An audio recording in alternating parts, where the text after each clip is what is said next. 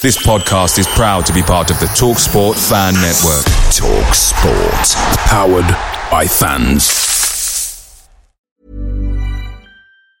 And there it is, that's as good as it gets on this stage. Nissan Townstar EV strikes again. It's an unstoppable van, unstoppable. Just fantastic. You can actually see the ProPilot technology in action. Effortless parallel parking. It moves with all the confidence that comes with a 5-year warranty. And with a bench full of all-star van experts, there's real strength in depth here. That's all-star quality. Search Nissan Townstar EV and visit your local all-star van centre to see for yourself. Terms and conditions apply. 5 years or 100,000 miles, whichever comes first. ProPilot is an advanced driver assist technology. Driver's responsibility to stay alert, drive safely and control vehicle at all times.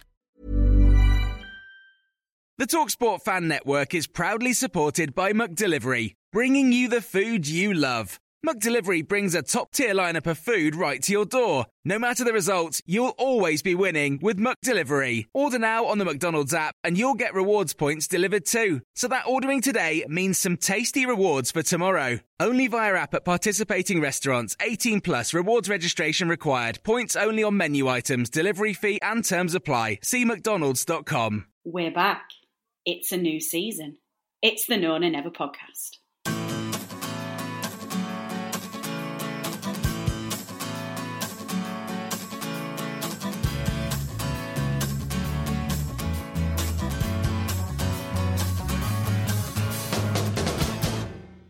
Hello and welcome back to the start of a brand new season of the No Nay Never podcast. Season 7, guys. Time doesn't half fly when you are having fun. I hope you all enjoyed the very brief summer, the very short break away from what ended up being the last 9 games of the 2019-2020 Premier League season, culminating in quite a safe position for Burnley in the end, with a really decent end-of-season run, a very short summer break, and then straight back into, of course, the 2020-2021 Premier League season, however that may play out. Joining you for a brand new season, as ever, is myself, your regular host, Natalie Bromley, and joining me this week for this very special preview show / summary of last season are my colleagues, Tom Whittaker and Richard Steele. Tom, Richard, welcome back. Cheers, Natalie. It's nice to be back, isn't it? It feels like we were never away. It very much does. It very much does. It was a very short summer, albeit quite sweet, and I don't think any of us have really managed to get ourselves organised and ready for the new season. But we are where we are, and one thing we will come on to talk about in a moment, of course, is the fact that none of the fans are yet back in the stadium yet. So we're definitely feeling a little bit, shall we say, remote from our football club at the moment. But let's not be deterred, because of course we are all still Burnley fans through and through, and we need to get on with things. We need to get back out there. We need to get back into a podcast and get some regular episodes going and get our support behind the boys, and that is of course what your No Nay Never team is here for. So we're going to start this week by having a very quick recap on where the season finished last year, where we ended up, what we thought we did well, and essentially how we felt the season went overall. We're then going to have a look at some of your end of season awards. We put a poll out in the field. I sound like I'm some American political consultant. We put a survey out to you guys at the end of the season, just to have a quick look at what your slightly off the wall end of season awards were. So we're going to have a look at the results of that and see what you made of it all. We're going to talk about the transfer window and how Burnley's summer activity has been. We've allocated about 46 seconds for that, so I think that should probably cover it. And then we're going to have a look forward to next season and what our hopes, dreams and probably realistic expectations are going to be. So let's start where we finished, essentially, and that is the back end of last season. And Tom, we'll come to you first. 10th in the Premier League in the end. That was the end of our 4th consecutive season in the Premier League. 54 points, which was equal to the best points target we've had so far. And it secured us a 5th consecutive season in the Premier League. Now, if you think back to the summer of last year and looking into this 4th season, did you expect survival? Did you expect us to hit the heart? I guess, where did our finishing position reflect what your expectations of the season were? I think I like to think of myself, maybe not a pessimist, but a bit of a realist. I know we've been in the league for a while now, but I'm still more than happy to come 17th every year. Sure, we'll come on to the transfer outlay and things like that later. But with the money we spend, the budget we've got compared to other teams in the league, staying up is a good season for us. And I would have been more than happy to have finished roughly where we did the season before. I think we came 15th in the end, something like that. Comfortably above water without too many problems, and perhaps maybe with slightly better first half of the season. So I think to finish where we did and to get the points tally that we did was a really fantastic achievement. I think a lot of it was down to perhaps having that bit more fitness than other teams, adjusting to the restart a lot better than other teams. I think we only lost the 2 games after the restart, and we were just so good at grinding out those little tight games, nicking a goal, keeping a clean sheet when we need to. That kind of that kind of ability and like I say, the fitness that we've got, I think that really served as well. I think perhaps in a normal season we perhaps wouldn't have come quite as high. I think the run that we had after the lockdown was phenomenal, and I don't know if we'd reproduce that under slightly different conditions, but overall fantastic. You get that little bit of extra money for finishing in the top half, a bit of kudos. Second top half finishing 3 seasons, so for me, unexpected, a really good result, a really fantastic season again. Yeah, definitely. I definitely share some of those views. Richard, do you mirror that expectation each year? I mean, Tom's not on his own. There are a lot of fans who would be delighted to finish 17th every season, and that is enough. And I think there's a difference between what your minimum expectation is and where realistically you want to push on as a club. But where do you sit in that bracket? Do you sit on the 17th and that's enough and happy to do that every season, or are you wanting us to push for 10th each year? I think it's a good question. I'm very torn about this all the time. Obviously, from a realistic point of view, I think survival for us is key every year, especially when you see teams like Villa, for example, spend so much money and only just survive on the last day of the season. But at the same time, you want to see your club progressing, as you referred to before, Natalie. It's our 5th straight season in the Premier League. Tom said we've had 2 seasons out of 3 in the top half. We should be looking to kick on and want to become a top half Premier League club. And I'm sure that's, deep down what the club wants to do. And I know we're going to get on transfers later, but surely, we've come 10th in the Premier League. We're established ourselves more and more. Isn't it the time to kind of maybe look at kicking on a little bit and having those ambitions, not just to be happy to come 17th every year? So I think that's where I sit on the fence, really. So my head says 17th, but I really want us to start kicking on and acting like a Premier League club more. Yeah, I don't disagree with either of you there. I think I'd probably sit in between the middle of you both. I think that the minimum we need to aim for each season is survival. And if we do have a difficult season with one thing or another, if we have injuries or we have a tough season, we only finish 17th, then that's better than finishing 18th, obviously. So that's a really good thing. But once we get to that level, we need to be pushing on and we need to be seeing what we can do in terms of survival and just getting a bit higher up the table. I think I mentioned this last summer, and I'm still very much of this view. I tend to not look at positions, albeit I agree with you, Richard, that kudos of finishing the top half and top 10 is actually really nice when you look at that. But I've been saying for a while now that I wanted us to stop just focusing on getting to 40 points and safety.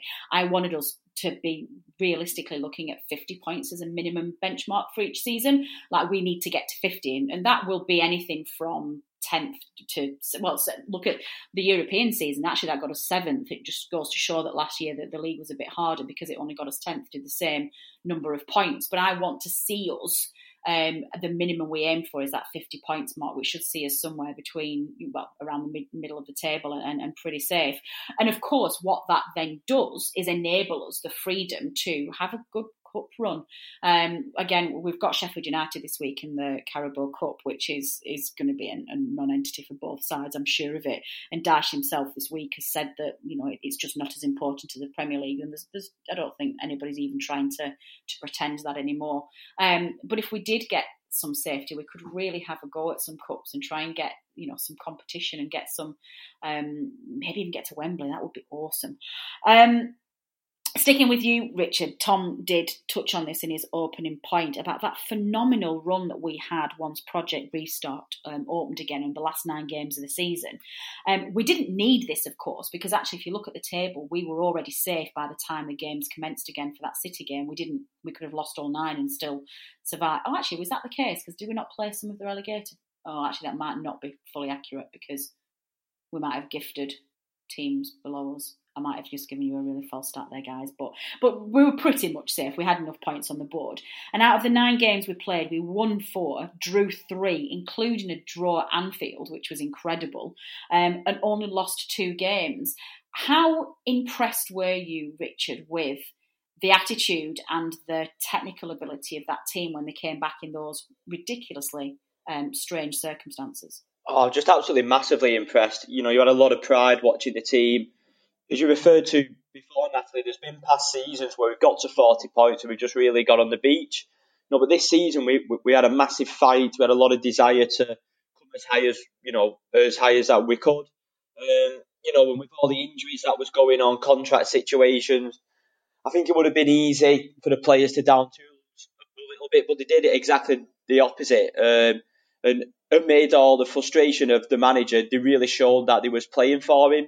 And some of the performances that we put in were fantastic. West Ham away, Crystal Palace away, especially Palace with such a depleted squad. Peters playing on the right wing. Kept a clean sheet, showed the spirit that we have got within the team. And for me, Liverpool away was just an absolute highlight. Pope, absolutely unbelievable that game. Made a few saves in the first half that really kept us in it. And then Jay scored a great goal, and we could have even won it with Gudmundsson at the end. I think that Liverpool game, just a real shame that there was no fans in the stadium to really enjoy it. And I think it's quite nice that knowing that we're the only team, to stop Liverpool from winning at Anfield last season. So, that's a little good one you can give on the Liverpool fans if you ever say Burnley are very good. Yeah, when we get all the rubbish from Liverpool fans, we can just say, how was that unbeaten? How was that every win at home record or whatever they describe all the season? We can give them some grief for that. But a couple of things that I'm just picking up on from there, Richard, and Tom, I'll come to you on this. There are a couple of players especially who are absolute unsung heroes for me at the back end of that season. As Richard pointed out, Eric Peters having to play on the left side of midfield at one point was just absolute hero status confirmed. And of course, Josh Brownhill, who even ended up, he was playing in the centre, he was in the right at times, he was all over the place as well. And these are just players who either have been pushed down to squad players and very much emergency cover, or from Brownhill's perspective, brand new players who've been brought in obviously as a future asset for the club, but have just been thrown in and essentially, to me, I think Brownhill's, well, number one, I think he's replaced Hendrick, but I also think Cork might be in a little bit of trouble when he becomes fit. Do you kind of agree with that? Was there anybody else who particularly in those 9 games you were impressed with? Yeah, 2 good picks there. Brownhill's definitely the standout for me. I don't think he would have been expecting to play as much as he did. Quite often happens with our new signings. They'll have to kick the heels a bit before they get the chance in the team. That was certainly the case before the lockdown, but he really took his chance and grabbed it with both hands. He looked like he'd been playing in the team his whole life, like you say. He seems to know what job he's in the team to do. The similar kind of job to Hendrick, pressing, running about, that bit of quality on the ball, pick a pass through the midfield. Really, really impressed with him. So really looking forward to seeing what he's going to be like next season. And I agree with you. I think he's a really good foil for Westwood. If we can get Johan fit and playing most games on the right hand side, then to have a Brownhill Westwood midfield will have a lot of energy, a lot of legs in there. And I think probably Brownhill's got that bit more of an attacking thrust than Cork and Westwood. So it'll be interesting to see how we shape up if we've got him in there instead of Cork. Peters as well, yeah, like you say, no fuss, exactly the kind of player you want as a squad player. Cheap, obviously, that's the number one criterion when it comes to squad play. But, why say you that, Tom? But yeah, come in, do a job, no fuss. He can be out for 6 weeks, then he can be asked to come in and play a completely different position, but he won't whinge, he'll just get on with it. And some really solid, consistent performances as well. So he's a really good asset for us. I think perhaps one player that I'd sprang to mind as well, when you said about best performers in the lockdown, Rodriguez, I thought he had a really fantastic lockdown. He'd been a bit in and out of the team.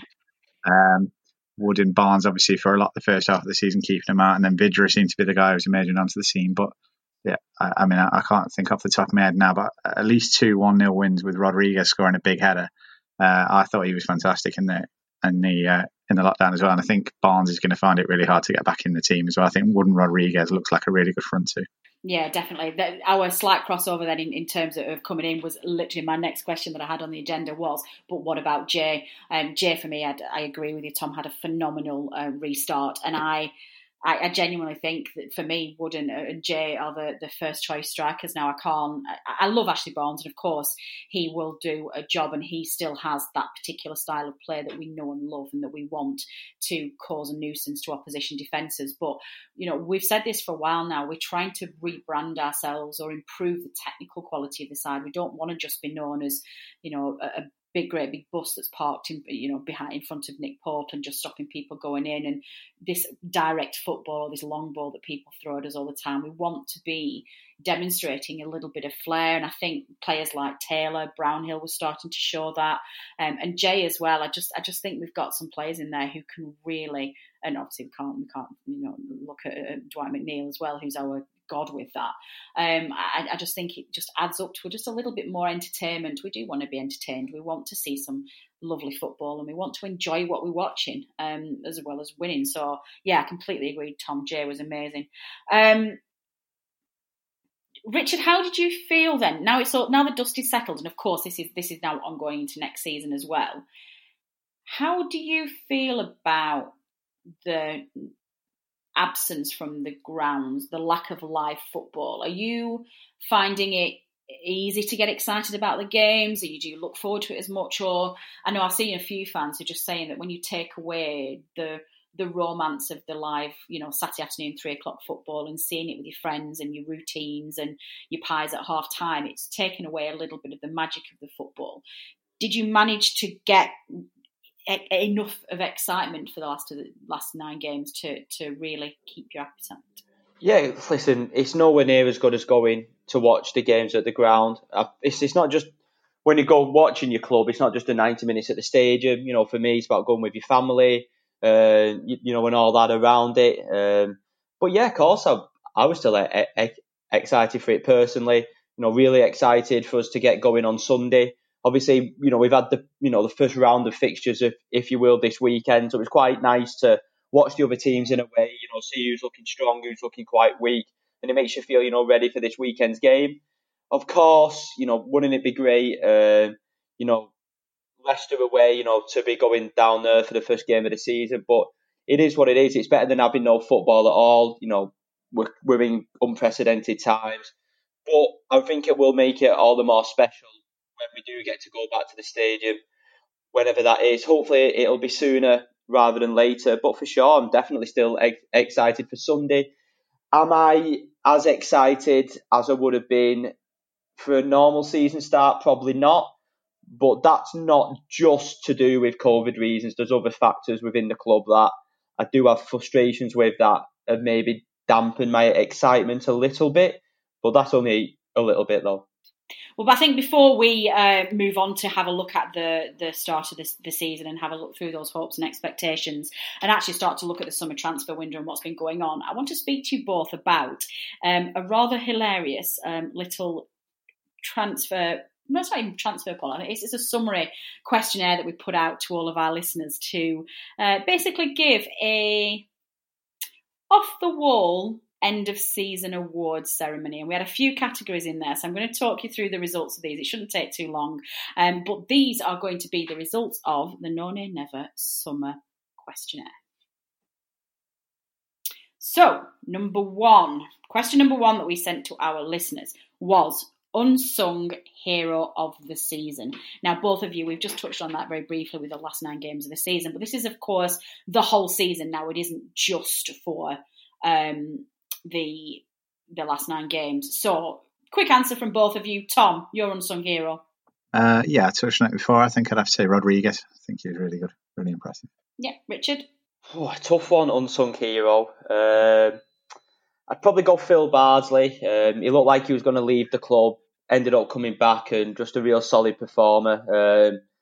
even though it is a little bit frustrating that we've not got a right back in, I'm quite happy for him to be right back going into next season too. So yeah, Phil Bardsley. Fine. Well, our listeners agreed with you, Richard, and Phil Bardsley, with 36.7% of the votes, got the unsung hero of the season. Very, very closely followed by Jay Rodriguez, who came just behind him on 33%. And in third place, Eric Peters with 24%. So, yes, our listeners agreed with you, Richard. Question number 2. Oh, producer Matt's put a load of play pictures at the end of the results. I'm like, okay, excuse me, listeners. I'm just going to go through a gallery of player pictures. Question number 2. Nick Pope's save of the season. And my goodness, there were quite a few of these to go through. He had a phenomenal season and should be England number 1. Gareth Southgate, I know you listen to the No Nay Never podcast. Get him in the nets. Richard, you first. Pope save of the season? Not just because it was the best save, but I'm going to go for the penalty save versus Leicester. I think that was a big turning point in our season, really, and from that moment on, once Westwood scored, we really turned it around. So yeah, the penalty save versus Leicester. Was that the Pratt one? No, that was Vardy's save. I don't know if that was on the. I don't know if that was on the list, but that's just one that stuck in my head. I can't. I know we did a preview of some of the people you mentioned before, but I can't remember any of them saves. So it's been that long ago. Wonderfully honest, Richard. I like it. Tom, do you have a Nick Pope save of the season? I really like the Haller one because I think that was one that kind of really showcased his ability and just making himself big and just getting in the way, like it was a tap in really in that West Ham game. And I remember watching it at the time and thinking, how has that just gone past the post? I knew he hadn't got a great record, Haller, but I didn't think he'd have missed that one. And then you saw it from the other angle, and it was a phenomenal reaction. So that's the one for me. Definitely. And actually, 5% of our listeners 5.71% of our listeners agreed with you, Tom. But the winner was Mo Salah away at Liverpool. That got it with 46.67% of the votes. Pratt, the Leicester save at home, was second place with 29.5%. And the return fixture, Mo Salah at home against Liverpool, got third place. So there you go. Lots to choose from with Nick Pope. And again, I've got a gallery of pictures. Oh my goodness, the Mo Salah home one. Nick Pope looks like he's Superman. Right, question number 3 in the end of season off the wall awards. Alternative awards, I think is probably a better description. Outrageous VAR decision, either for or against us. Tom, back to you. You're making me angry just thinking about it now, especially thinking of the weekend coming up. I've been thinking about it a lot. It's got to be the Chris Wood disallowed goal against Leicester. I didn't know what it was disallowed for at the time. I didn't know what it was disallowed for after watching it. And I'm thinking about John Moss refusing to walk over and look at the screen still rankles. So it's got to be that one for me. Yeah, definitely. Richard? Yeah, I was going to say that one, but absolutely madness that goal got disallowed. So I'll go for something different. Just the whole incident with Bournemouth that obviously went for us. Yeah. Adam Smith handballed it. They went up the other end and scored. Then they celebrated. VAR, no goal penalty. We ended up battering them in the second half, which is always quite funny against Bournemouth. So yeah, I'll go for all that VAR incident against Bournemouth in the second half. Yeah, definitely. I mean, I would have really felt sorry for them if it wasn't Eddie Howe. Regular listeners know my view on Eddie Howe. So, how we laughed. Actually, I shouldn't laugh because that'll be us at some point in the future, I'm sure. But yeah, it was. I know Tom actually disagrees with me on this because he's going to miss the guaranteed 6 points in the season, but I was quite happy to see Eddie Howe go bye-bye. Well, overwhelmingly our listeners agreed with you, and with 76.9% of the votes, the Wood trip against Leicester was the most ridiculous VAR decision. The rest of the votes were very miles behind, so I think second place with only 10% of the votes was Wesley's offside against Villa, and the whole Smith handball Bournemouth debacle came in third at 8.65. So, yeah, our listeners are very much on point with our panel this evening. And again, pictures. Oh, God, Tom, if you could see what I could see now, you can see the trip against Leicester game. That made you even more angry. Question number 4, then. I like this one. This was Matt's idea, producer Matt.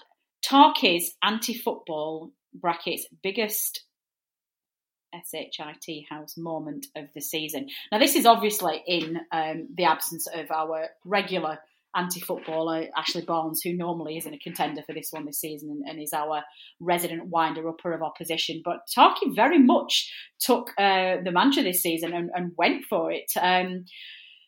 Richard, do you have a particular favourite of Tarky's slight house moments? I'm going to say the word. This was a great category. I've got to go for the one where he absolutely flattened Ryan Fraser. It was a great yeah, it really went through the back of him, flattened him. And then when I think you've seen some of Ryan Fraser's antics recently, not playing for Bournemouth and then, coming defending himself, being quite arrogant, I think it made it even more sweeter. So yeah, Tarky on Fraser. And Tom? I've got a couple. The one where he shouts in Tara Ming's ear while he's lying crumpled on the floor is a good one. I think you should show that clip to Gareth Southgate. I might make him think twice. But my favourite one for me, I think, is when he nutmegged Richarlison. And the reason I picked that one is because I noticed Richarlison responded to that image on Twitter the other day by posting a load of photos of him celebrating goals against us from 3 years ago. And the fact that needled Richarlison that much, even 6 months on, is what wins that one for me. Fantastic. Excellent. Yeah, he's definitely endeared himself to many of our fans as Tarky this season. Well, all of those were actually mentioned, but again, with a quite a big majority, which is one that you didn't mention, was the Zaha ball throw, which was just hilarious and ended up being a gif on Twitter for ages, and it was just hilarious. Just look on his face with just to give it him and then just chunks it away. It's absolutely brilliant. Second place was that Tyrone Mings one, Richard, so that came in at 26.53%, and the Richarlison nutmeg would you get third place actually, Tom? So that was in at 9.18. So we'll talk about this in the transfer section, but let's hope to God that young Tarky is with us next season and we can have a look at this category again next year. And long may he wind other people up. Is there another one? Oh gosh, this is the last one. Question number 5 are we on? Miss of the season. Now, this was probably quite a hard one actually, because I don't remember looking back this season on one where we wasted a lot of chances or missed a lot of chances. I actually feel that that's an area on the pitch we're really improving on. We've been guilty in previous seasons of being quite wasteful with passes and quite wasteful with chances. So whilst we might not have created as many as a lot of the teams in the division, I think our conversion rate was pretty good this season. But Richard, let's start with you first. Do you have a particular miss of the season that stands out? Yeah, just one for me, the Rodriguez miss against Arsenal at home. So 0-0, about 10 minutes to go. Yeah. Cross come over, it hit the bar, and it would have been brilliant to beat Arsenal, after so many failed attempts. And we really played well that game. So yeah, Rodriguez is missed against Arsenal. Yeah, that was mine as well. Tom, what about you? The one that stands out for me, 1-0 up against Sheffield United, 15 minutes to go. England's second best keeper, Dean Henderson, spilled a shot at the feet of McNeil and he drags it just past the post when it was easier to score. And maybe if we score that and we win that, maybe we would have kicked on and got Europe. So yeah, that one's still flashing before my eyes. Yeah, definitely. I tell you, our panellists tonight have taken some Tarky shithouse pills. I think you're both getting very sassy tonight. I love it. Well, actually, the one that got a phenomenal amount of votes, actually, with 67.35%, was the Chris Wood miss at home to Wolves. Actually, that's the one that got most people's votes. The Rodriguez miss against Arsenal and the McNeil against Sheffield United were very, very close. Rodriguez with 16.3% in second place and McNeil in third with 13.7%. So yeah, I think there'll be some of those that they won't want to look back on, will there? And actually, when I've scrolled through the gallery of misses, oh god, yeah, that J one. Oh, Jay. The final question then. This is a nice one to wrap it up with, actually. Producer Matt did well with this survey. Moment of the season. What was your favourite moment of last season? I think for me, it was the Jay Rodriguez volley at Old Trafford, or half volley, whatever you want to call it. But that shot smashing off the bar, that's one of those pure, unbridled joy football fan moments. Absolutely lost my head. After the results that we'd had at Old Trafford, being 2-0 up in the last 2 seasons, to actually get it over the line was fantastic. Burnley-born player doing it at Old Trafford. Yeah, brilliant. That was my moment of the season. Yeah, that was a really good one. Oh, I'm getting all the feels. Richard, what was your moment of the season? Yeah, I don't think you can look really past that Rodriguez one, but I'll just put another one. So yeah, just as I mentioned before, for me, by far the best game at Turf Moor for me this season was the Leicester one. So yeah, just the Pope penalty save, and then when Westwood scored that goal, I thought the atmosphere was brilliant that game, and it was just a real turning point in the season.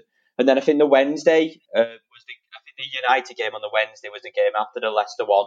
So, 2 games that you might be thinking we're going to get 0 points from would have been really in a relegation battle. We ended up winning both of them, so yeah.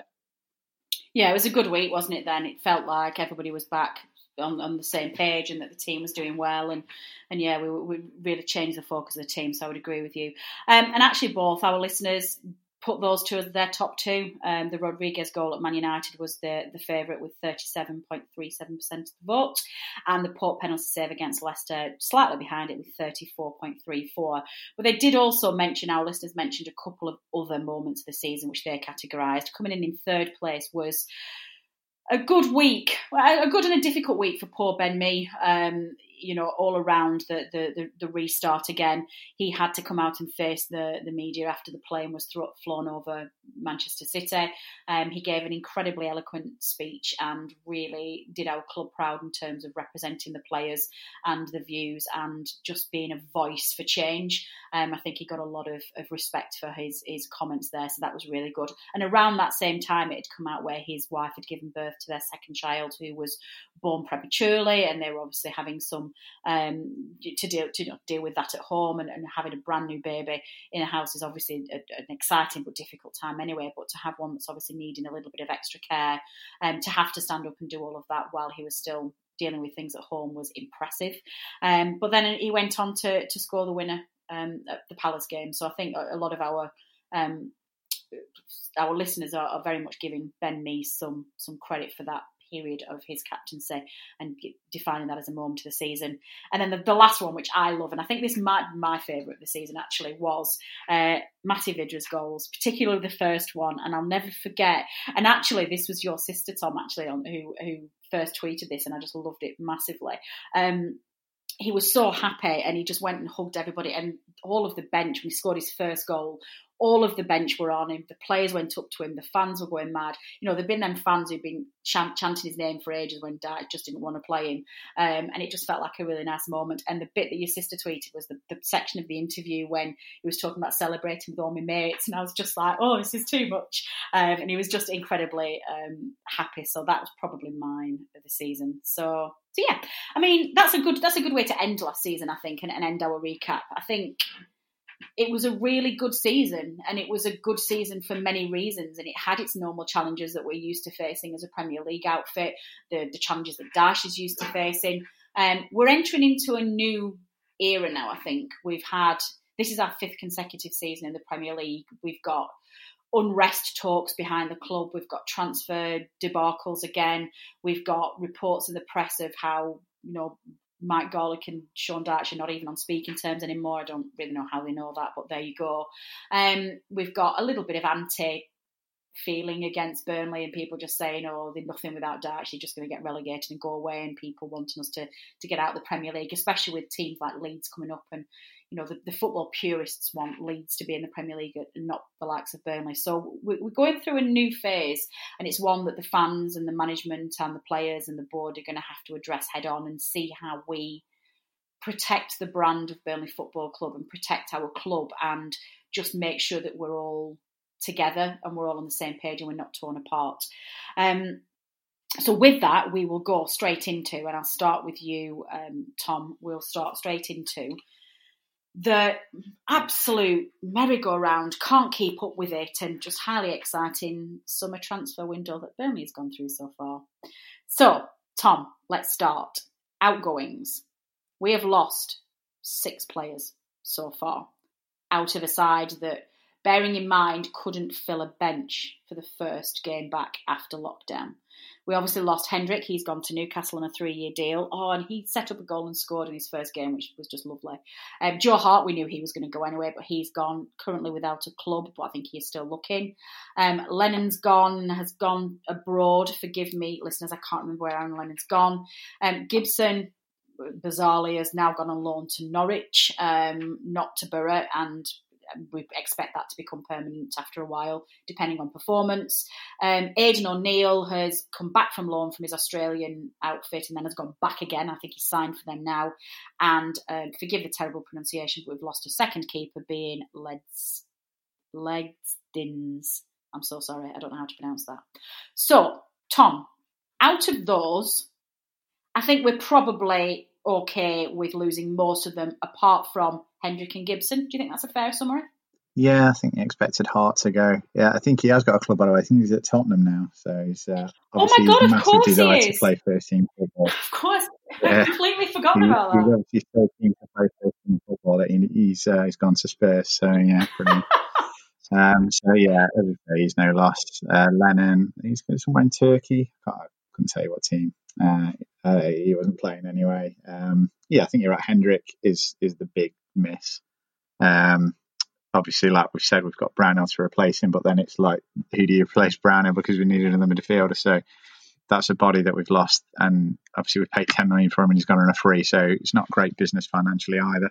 I don't think on the pitch he's a massive loss. I would have kept him myself, but I'm not devastated that he's gone from a playing point of view.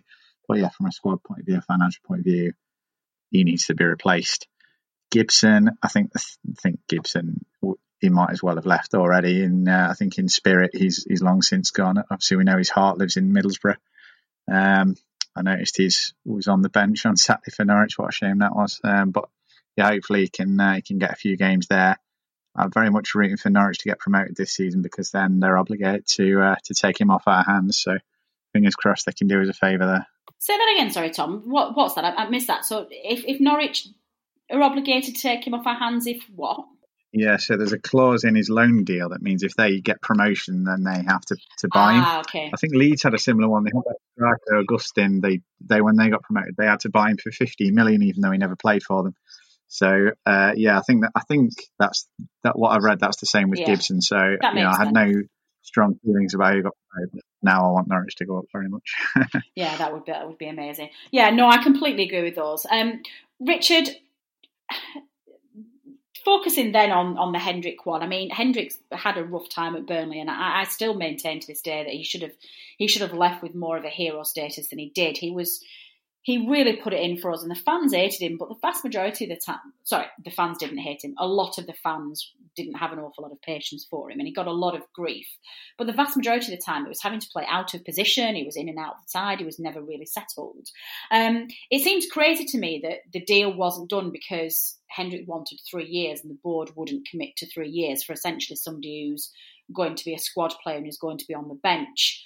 Do you agree with Tom? Would you have fought more to keep Hendrick, or do you think actually it's probably fine that he's gone? Hendrick's a bit of an enigma, isn't he, with people? Going back to playing out of position, I think he played right midfield because he wasn't, in my opinion anyway, good enough to play in central midfield. One thing I'll say about Hendrick is at times he was very frustrating, give the ball away cheaply, but he gave absolutely 100% every single game, and you can't really knock someone who was doing that. And I think before lockdown, he was starting to have a run of games in that right midfield, and I think he was starting to really get into it and play well. For me, it seems just really bizarre that Dyche wanted him to stay. The board, to me, I think Hendrick would have stayed if the right offer was on the table. I can't imagine Hendrick would have gone and demanded massive amounts of money per week. And looking at how hard it is to replace him now and how much he's going to cost us, it just seems a bizarre decision that we've not kept him. I think if you've got our strongest midfield and Gudmundsson's fit, he probably doesn't start in the team. But as the season gets on, injuries come. He's just a reliable player, and Dyche knows what he's going to get off him. He's going to work really hard, and then you see, playing for Newcastle, he's always got that moment in quality where he can produce a really good goal. It's a shame he probably doesn't do it enough. But yeah, that's my stance on him, really. In terms of what Tom was saying, on the pitch, I won't say it's a massive loss. I don't think it's, we didn't see, like when Hendrick didn't play for us, post-lockdown, it didn't make a massive difference. But from a financial point of view, it was poor business. And looking now how hard it is for us to replace him, it seems a real strange one that the board kind of didn't budge a bit more and give him a little bit more money, or give him a slightly extended contract, especially because you could clearly tell Dyche really wanted him.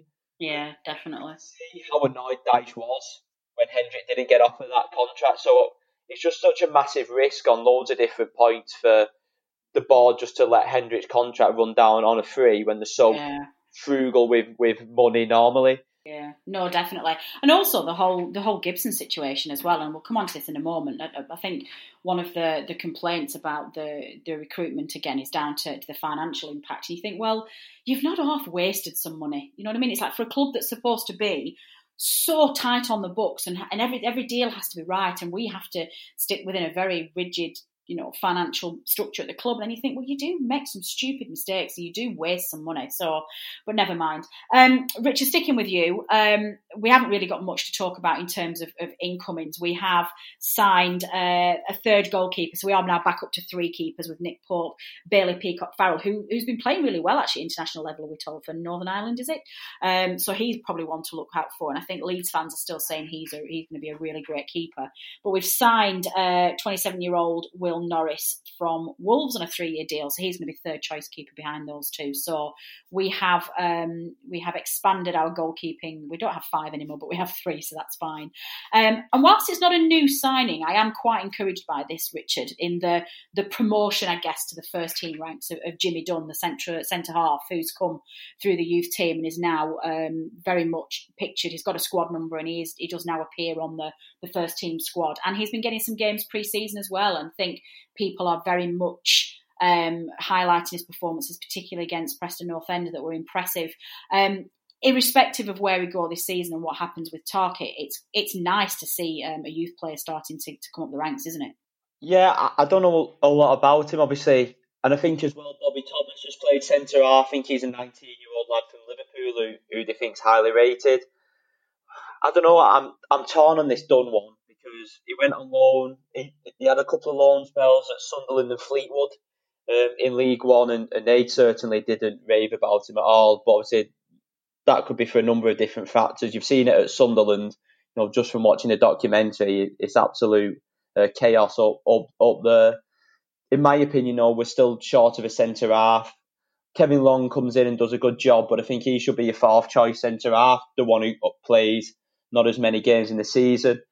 Say Tarkey goes off injured on Saturday and you've got Jimmy Dunn and Kevin Long at centre half, I think we look really, really weak there. We had to let Gibson go, even though it's unfortunate because of the circumstances. We signed 50, again, you're looking at a business point of view, 15 million from a player. We've hardly got anything from him and he's been shipped out on loan. So yeah, I don't know enough about him to really make a judgment, but for me, he's the next in line to be centre half, and Kevin Long starting on Saturday shows that we're not in a good position at centre half, even though he's encouraged. I'm more encouraged about Bobby Thomas coming through, who I've heard a lot about, but obviously he's not ready yet. Yeah, still very young, isn't he? Yeah. Yeah, no, it's interesting. So, well, I guess while we talk about the defence, we may as well address the horrible elephant in the room, Tom, and the rumours that have been plaguing us the entire summer of Tarkett going. This kind of came about, not necessarily from bids, but from an article that an interview that Tarkett gave in the Times, was it in the Telegraph or was it in the Guardian, one of the two, where he basically vocalises frustration of just being completely alienated from the England side, and quite rightly as well, and basically expressing his desire to play club football at the highest level, European Champions League if he wants to, and cementing himself in that England side. It was clear to everybody who read that article that Jeff definitely meant that, given that he's not getting picked for England while he's at Burnley, and we're obviously not at European level, that meant that his time at Burnley was probably coming to an end. Now, Tom, I don't think he did it in a snaky way. I certainly wasn't angry at him for the interview. I think he got his point across very well. And we kind of always knew that we wouldn't be able to keep hold of him forever.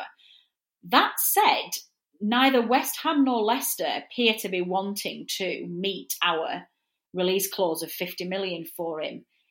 So I'm going to put 2 questions to you. On one hand, we don't want to lose him because he's a great player.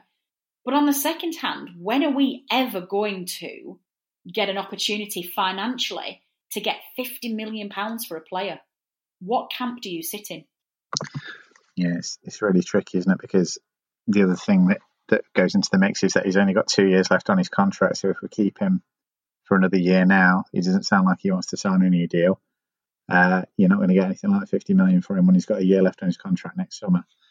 But on the other hand, for Tarkowski, he's 27 now, 28. So he's going to be coming up to 30 at the end of that contract. He's only going to have one big contract left in him at that point. So it might be better for him now to leave rather than sitting and running it down another 12 months. So you can see why he's thinking the way he is. I don't think it's just about money. I'm sure he's right in what he's saying about that he wants to play European football, and obviously he's more than good enough to be in the England team, and you have to think that maybe it's the club that he plays for that's holding him back a little bit.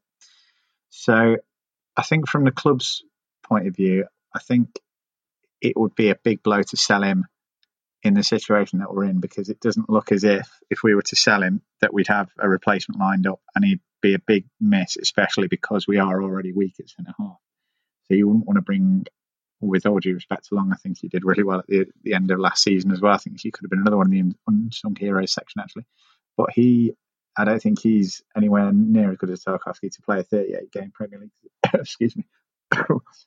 League season. So you'd have to be bringing in a replacement, and you'd have to be doing it very quickly. And with the glacial pace that our transfer activity moves at, I wouldn't be confident in us doing that. So you'd have to say, if West Ham or Leicester come to us with a £40 million check, brilliant, cash that. But is that better than the £100 million that we'll get if we keep Tarkowski and we stay up comfortably? No. It's not. So it's a really difficult decision from that point of view. I'd like to think that maybe they've got a deal lined up, maybe for someone like Worrell at Nottingham Forest, whereby if we do sell him, if West Ham or Leicester do cough the money up, and I can't see him going to West Ham because he doesn't want to play in the Championship next year. That's not going to help his England ambitions. So let's say if Leicester do cough the money up, and should, bloody hell, they got 45 million for Chilwell, 80 million for Maguire. Stick your hands in your pocket. Yeah, definitely.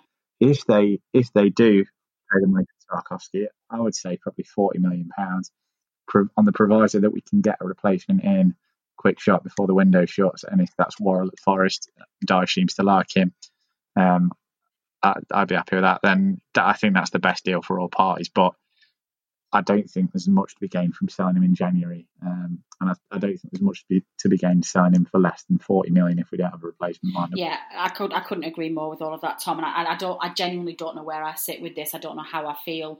It feels, in some respects, it feels almost negligent to let a player just wind his contract down who's you could potentially got 50 million for, when all we hear about from the club is that finances are tight and that we haven't got player transfer, and you think, well, you have that ability to do it. But then on the flip side, I also think, well, there's not a cat and owl's chance that board are going to spend 50 million on a squad. So actually, what's the point? We might as well keep him and stay up. I will be annoyed beyond words if he goes to somewhere like West Ham, because I think it's a backward step at the moment. I have no problem at all if he goes to a team like Leicester. I think that will massively further his career. I think he will play exceptionally well under Brendan Rodgers, and I think just the style of football that they play there, I think he'll learn so much and he'll develop so well in the final parts, and I think that will be enough to push him back into the England team, where I want him in there. I want him in the England squad. As devastated as I will be, if he goes to Leicester, and I think you're right, if he get a replacement in. Actually, I think the Dawson rumours are circulating again, aren't they? They always seem to come around. We have a very small bank of players that always get linked to us whenever there's a position free. So yeah, I'll be annoyed beyond words if he goes to somewhere for less than, I'm going to say 45. Actually, I don't even think 40 is enough for him. I think less than 45, and without a replacement, I think would be criminal. And I want that money invested in the squad. I think the board's got some serious answers to our questions if that money doesn't get reinvested. Richard, you must be hugely frustrated, as we all are, in the fact that the Premier League season's already started, albeit we had a free pass week 1, and we've still no sign of any incoming players. And in fact, the message coming out from Sean Dyche is that, well, there's no deals on the table anywhere, and and again, apparently the main difficulty is finance. Yet again, it is like bloody Groundhog's window. Every single window we hear this. And Dyche always talks, he gets asked directly why we're leaving things so late, and he gives the same woolly answers about, the players got to be the right fit, the numbers have got to crunch, it's a difficult market, we can't compete with other people. And I'm just so sick of hearing it. Two questions, Richard. Did you expect it to be any different this summer? And secondly, moving on to how we progress from here, is this a turning point for us now? I didn't expect it to be any different in terms of, I knew money would be tight. Even though you do hope that it will be different, I'm really kind of trying to stay positive and stay rational by thinking, listen, there's been a pandemic. We've kind of not brought money into the squad really in a while in terms of players' fees. But at the same time, something else that frustrates me is we've let a lot of players go who've been on big wages. We've lost Hendrick, we've lost Lennon, who were two midfielders. Clark's obviously got probably more of a serious ankle injury than people are saying.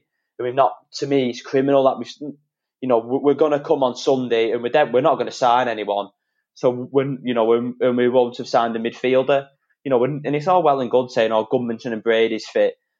Gudmundsson's a good player. Brady, to me, I know Tom likes him and he might shout at me. Watched him for Ireland. Brady just looks way off the pace to be a Premier League footballer now. Hope I'm proven wrong. Yeah, it's massively frustrating. I know in the past we've not done too well with the loan market. I don't think we should just write that off completely. As has been mentioned a lot on social media and in the press, there seems you've got obviously the board, Mike Rigg and Dyche, and there seems that there's disagreements there. A lot of people are blaming Mike Rigg, but at the end of the day, it's his job to identify targets. He's not the one who kind of has the final say. I might be wrong on that. I might be wrong. I don't really know enough about it. An obvious one for me is to dip into the foreign market more. Players are cheaper, they're more value for money. Wages are going to be cheaper. But obviously, I think that comes down to Dyche's reluctance a little bit to, trust those types of players. You've even seen it with Vydra, even Defoe coming in the first season, he hardly played. We've got a month, I think there's a month left. I think 15th of October is when the actual domestic window finishes. I think it's the 5th actually, isn't it? I thought it was a week later for domestic. Have they pushed it back again? Well, I think for foreign, it's then, but I think it's a week later. I might be wrong again, but whenever it is, there's a little bit of time left, but we really need to start doing something. We need a minimum of 3 players. And, said... Well, that was going to be my next question, Richard. Where do we need, before you move on to that, where do we need cover? Where do we need? Well, we definitely need a midfielder. For me, we need 2 midfielders. We need another winger and another central midfielder. I don't expect we'll sign 2 midfielders. We'll probably sign someone similar in the ilk of Brownhill, who could maybe kind of cover both positions. We obviously need a centre-back. We've got young lads there in reserve now. Ben Mee's got an injury. Hopefully it's not soon, but that could be another... You know what Dyche and his injuries are like. They can take longer than anything to come back. So, yeah, to me, we need 2 midfielders. We need a central defender. And we obviously need a right-back because we've got Bardsley, even though we can do a job, but he's aging, and we've got Lowton, who for me is not good enough anymore. Again, he'll give his absolute heart and his soul to the club. So we do need 4 players at a minimum, but I honestly can't see us getting more than 2. Just so frustrating. We've been in the Premier League now. Like I said, it's our 5th year. I know there's other clubs who's got massive billionaire owners banking them, and Garlick, he's not got that wealth. But at the same time, surely we can go out there and push it a little bit, to get players in, or to be a little bit more creative and be a little bit more open-minded. I've seen Conor Gallagher's going on loan to West Brom. I watched him on loan for Swansea and Charlton a bit last season. Looks a really, really good player. Seems a good attitude. He'd work hard. But Dyche doesn't seem, maybe he's gone off loans, especially since what happened with Drinkwater last season. Yeah. Listen, I'll keep the faith as I always do. I like to be an optimist. I think we will sign a couple of players, but who knows of the quality that they'll be. I don't imagine us signing anybody big money that's really going to improve the starting 11. No.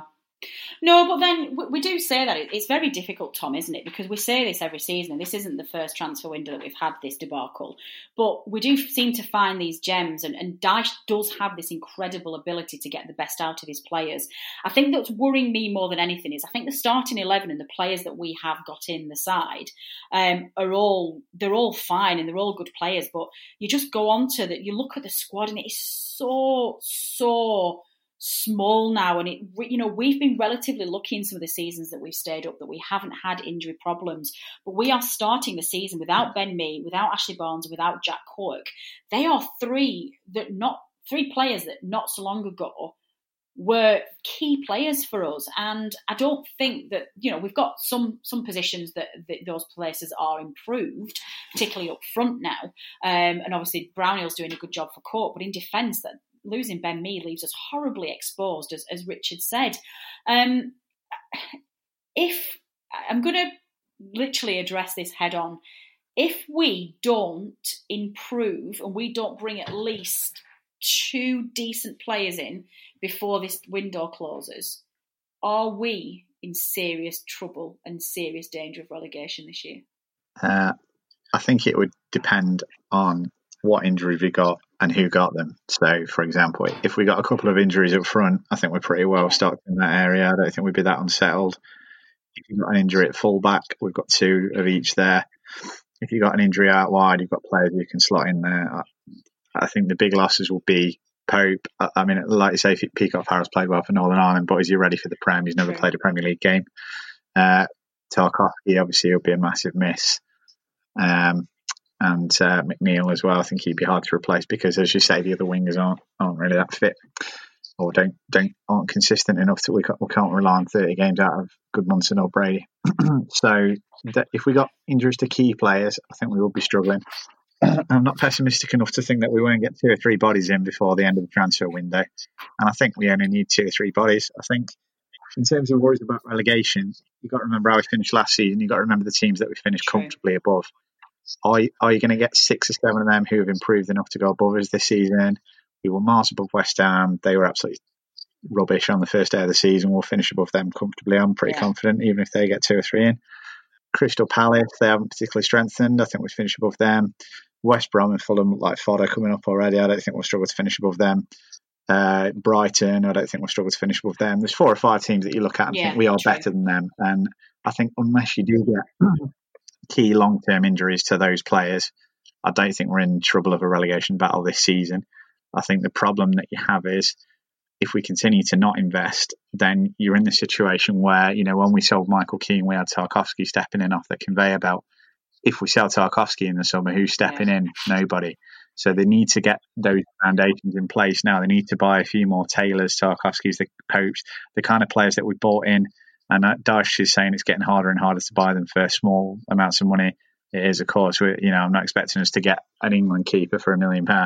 But what we should be looking at doing for me is we should be looking at someone like Bogle, who Sheffield United have just signed, a young lad to fit in at right back. Then when Barza goes at the end of the season, or you sell Lowton, you've got someone who can step up and fit in there.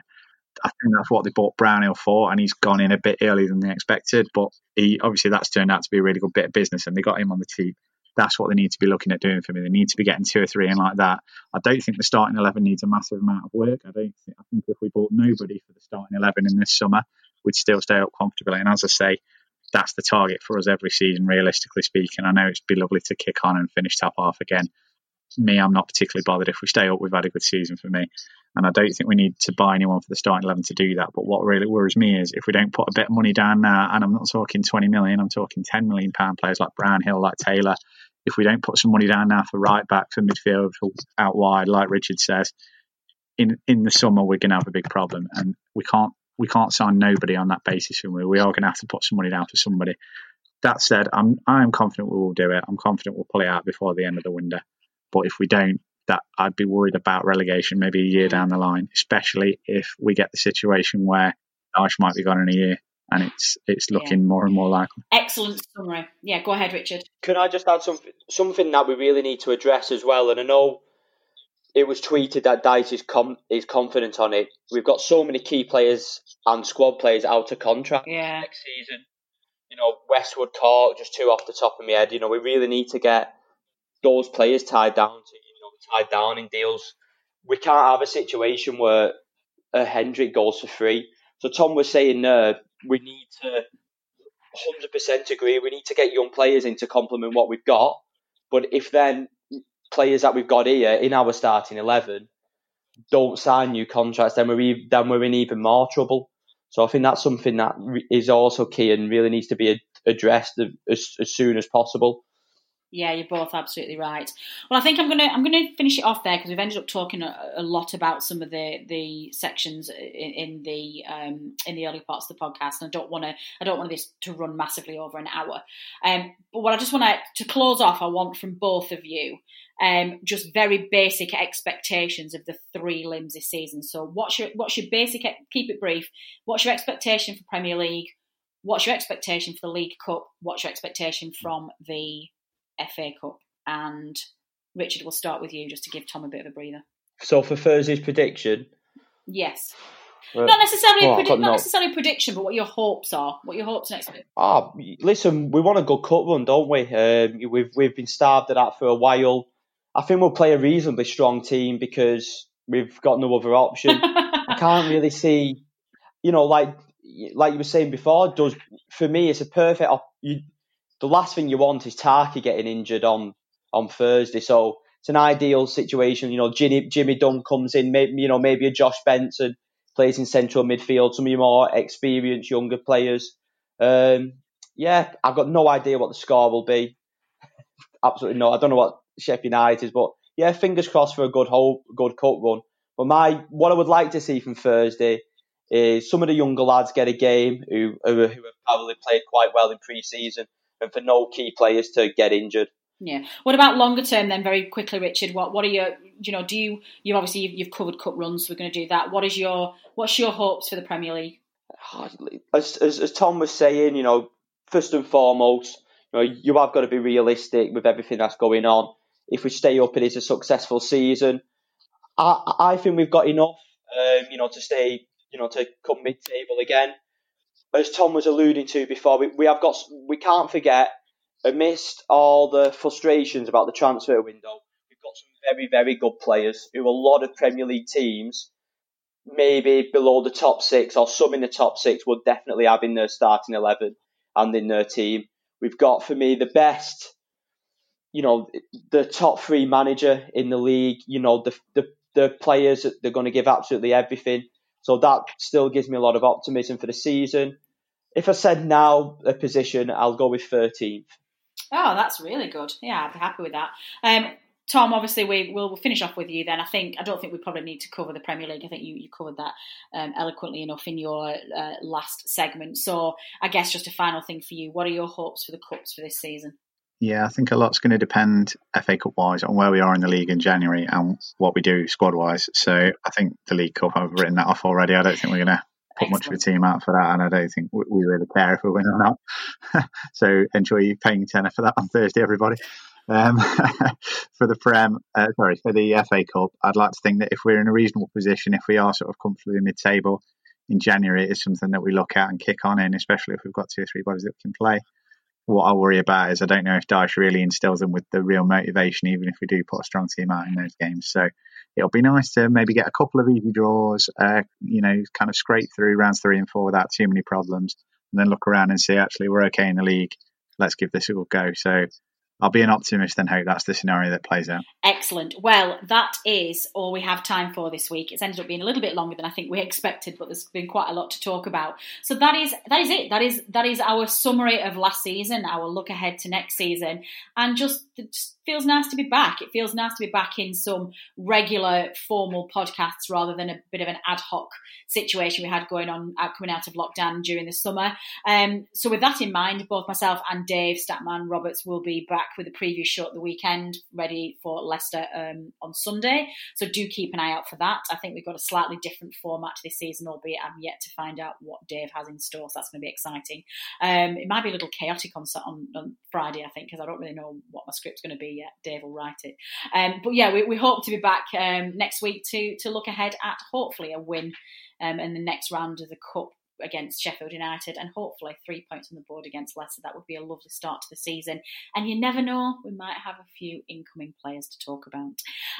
If you have any comments, questions, anything that you want to see from the podcast this season, any feedback, any features you want us to look at, then drop us an email at podcast@nonaynever.net or tweet us at @nonaynever, and we will be happy to take your questions and your suggestions.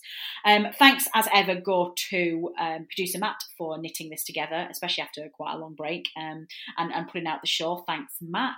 Thanks to band Joyce for the use of our music again this season without charge. Thanks very much. And thank you as ever to not just my panellists tonight, Tom and Richard, but the whole No Nay Never team. There's a whole team behind us who put together this podcast, and you will hear from them in the next coming weeks as we all go on the show. So thanks to all of you. But finally, again, coming into season 7, thank you to you, the listener, for sticking with us after all these years, for downloading and listening to this episode. Your support is very much appreciated, and we would not be here without you. We will be back next week, and in the meantime, enjoy the start of the season. I've been Natalie Bromley. This has been the No Nay Never podcast. Until next time.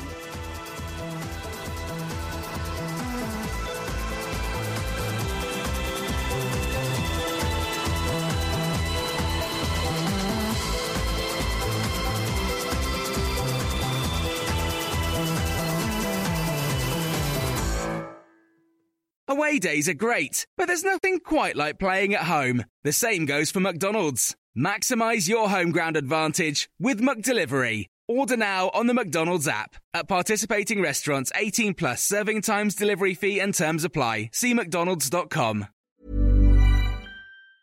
And there it is, that's as good as it gets on this stage. Nissan Townstar EV strikes again. It's an unstoppable van, unstoppable. Just fantastic. You can actually see the ProPilot technology in action. Effortless parallel parking. It moves with all the confidence that comes with a 5-year warranty. And with a bench full of all-star van experts, there's real strength in depth here. That's all-star quality. Search Nissan Townstar EV and visit your local all-star van centre to see for yourself. Terms and conditions apply. 5 years or 100,000 miles, whichever comes first. ProPilot is an advanced driver assist technology. Driver's responsibility to stay alert, drive safely, and control vehicle at all times. This podcast is proud to be part of the TalkSport Fan Network. TalkSport. Powered by fans.